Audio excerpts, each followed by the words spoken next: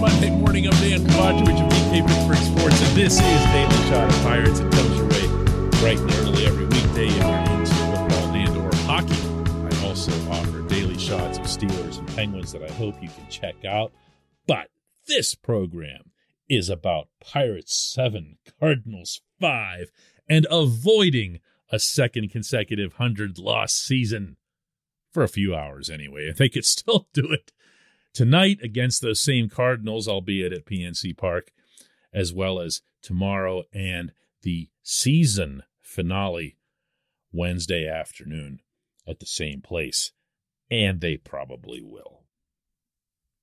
Among the contributors to this particular victory, Ben Gamel hit a 3-run homer. Brian Reynolds homered, had a couple of hits. Ji-Hwan Bae, who's now hitting .308 and should have been here a lot longer than he's been here, had a couple of hits. Roansy Contreras didn't have the greatest start, but the bullpen really picked him up with 6 innings of 1-run relief, including David Bednar with the save, something he can carry into the offseason after what's been a pretty rough injury-filled second half for him. And did I mention that Gamel had a 3-run homer? Oh, yes, I did do that. That's his 9th homer. Nothing to get excited about. He's batting .232. Definitely not anything to get excited about. He doesn't have more modern numbers that are any more worth getting excited about than that. He pretty much is what he is at this stage of his career. And at the same time, he's also one of those guys that you look at, that you can't help but look at and say, you know what, if I'm building a bench next year, I sure wouldn't mind having Gamel on it. Because you know he can play both of the corner outfield positions. You know he's going to play them, how shall we put this, without fear. And I know, and I'm going to share with you today, that he means a lot to a good bunch of guys in that clubhouse. Now, go right ahead and roll your eyes, leadership this, leadership that. They could lose 100 with him. They could lose 100 without him. I get all that. I also get that as the team gets younger, and it will still get younger, because you're going to see, I don't know, at whatever point arbitration allows, Andy Rodriguez and Henry Davis and Nick Gonzalez and kids like that work their way into this fold, as well as other guys who have been around a little bit, and we've kind of gotten used to them and maybe don't think of them as prospects anymore, like the Cal Mitchells, Tucupita Marcano, and so forth, Diego Castillo.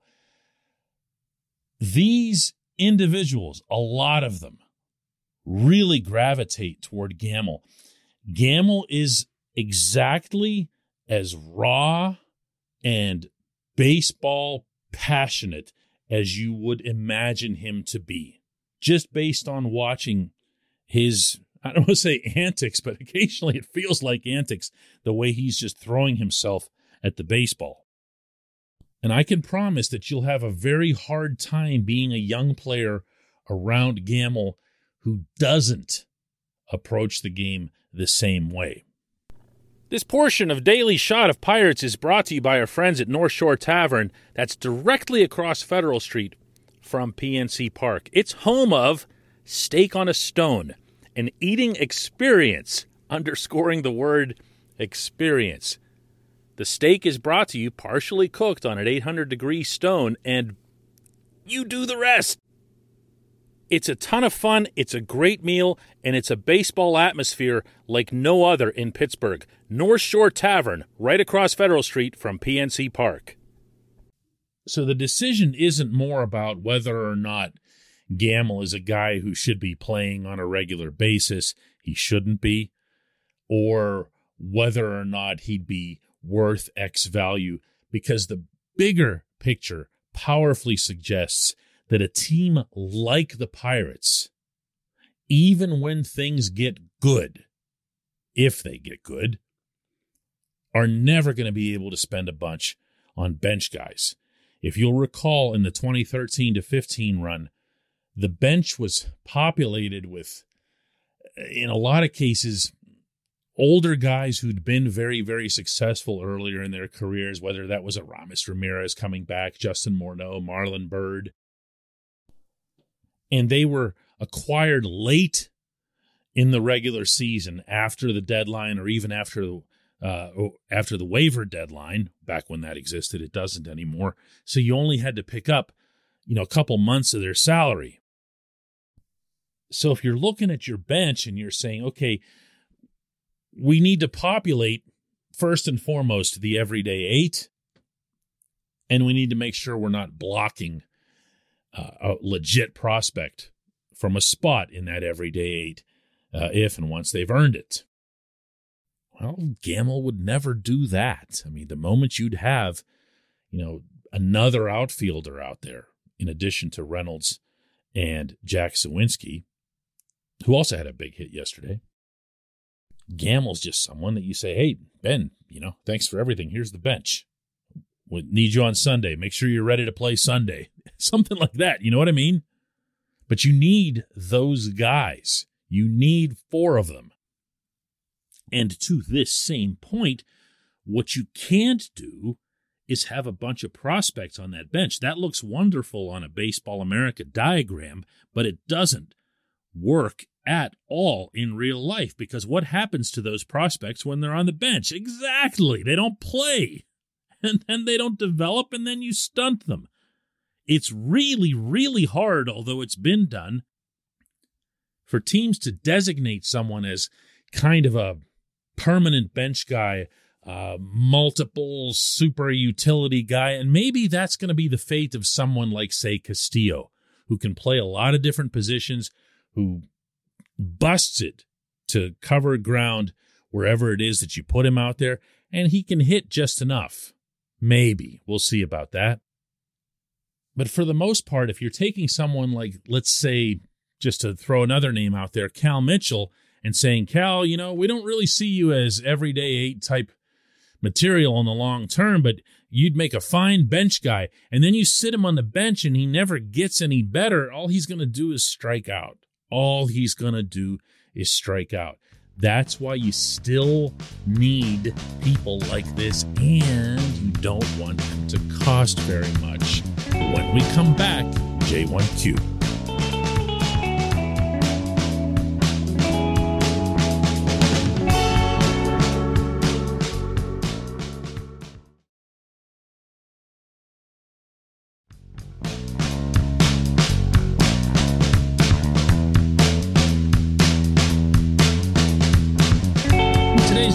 Comes from Stephen Wright, who says, DK, I'm one of your military subscribers to DK Pittsburgh Sports. I can't thank you enough for this. It's allowed me to feel like I'm back in Pittsburgh even when I'm far away from home. Just to interrupt Stephen here for a second, at our website, which I sure hope you've checked out at this point, it's also an app that you can find for free at the App Store at Google Play. We have forever, for all 8 years that we've existed, given all of our subscriptions as gratitude from us for free to all active duty military. From there, our readers have put together their own program where they fund the veterans. So that's what Steven's referring to here. If you haven't checked out DK Pittsburgh Sports yet, seriously, why not? Stevens goes on to say, we all hope that our players love the team and city as much as the fans do, but I realize that baseball is a business. It's the players' livelihood, and they have a more pragmatic attitude toward it. With the futility of the past several years combined of the Pirates, with the weak financial commitment from the front office, are players now wanting to get themselves out of Pittsburgh as soon as they can? Are they asking their agents to work to get them traded? Our free agents never seem to stay. Is it all purely money, or are they tired of being part of a losing organization? The answer to your question, Stephen, is a plain and simple no. It's just not how they come up. It's not how they handle being here. And for the most part, the explanation for it is so much more academic than you'll probably believe in hearing from me. But baseball players exist every day to play baseball. Now, there are some, there really are, who will show up for work with all kinds of cerebral, big scope subject matters that interest them, and quite possibly among them is what everybody else in baseball is making, who's winning, who's committed, who's not. I've covered a few of those, but that's all it is. It's only a few. Overwhelmingly, baseball players are focused on the game that they're playing that night, and once that one's done, getting some sleep and waking up with a completely fresh approach to the next game they're going to play that day. That is their world. The Pirates are these players' world. Sure, they look across to the other dugout and see the Dodgers making $300 million in terms of their payroll, and you saw that from their reaction that they had out in L.A. with that sweep. They knew what they were doing. They knew the magnitude of it. But for anyone in the Pirates dugout to be looking across at the other one and thinking, man, I'd rather be part of that, guess what has to happen first?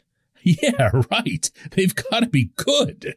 So what we're really doing here, if we want to have a blunt and honest dialogue about this, is we're got to identify who we're talking about. And it's really Reynolds and a couple other guys.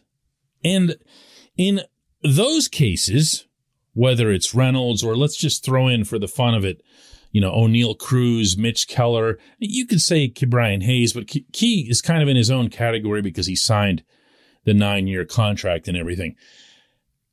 These other guys are the Pirates' property for the next 3, 4, 5 years. They're not going anywhere. They're not going anywhere. And if they want to squawk, which I'm going to really emphasize here, I've never heard from any of them.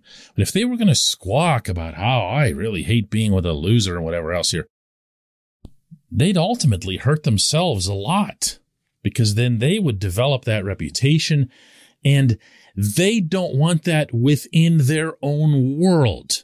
And I'm going to repeat that their world is the Pirates, not the way that you and I think of them or the way that they get discussed on talk shows, but as their friends, as their teammates, as the ones that they're high-fiving after every drill, as the ones that they're talking about their lives and their family issues with. When Reynolds says, and he does this a lot, that he's passionate about staying with the Pirates and staying in Pittsburgh, it kind of, to a cynic, it can make him sound like a loser. Like, really, man? I mean, you're a pretty good player. You could go somewhere. You could do something. But his attachment, in large part, is to friends, to teammates, to people who've helped him along the way. That's just the way he is. By the way, you know who one of maybe his very best bud on the team is Gamble. And Reynolds was one of the guys that I was talking about in the opening segment who miss someone like Gamble. Not that you keep Gamble for that reason, but it's just something else that you add to the list. These players don't talk about these things that we talk about. I say this a lot, but they don't talk about payrolls and contracts. They never, ever talk about Bob Nutting, not because they're afraid of him, just because he never comes up. He's not really in their world. I see him at the ballpark a lot, but it's not like he's traipsing through the clubhouse or anything. It's not like he's hanging around, on the indoor batting cage or something. He might be in an outdoor batting cage session, but then so is everybody else, and he's not even going to get noticed. It's just not a thing. It's not a thing. I appreciate the question. I appreciate everyone listening to Daily Shot of Pirates. We'll have another one tomorrow.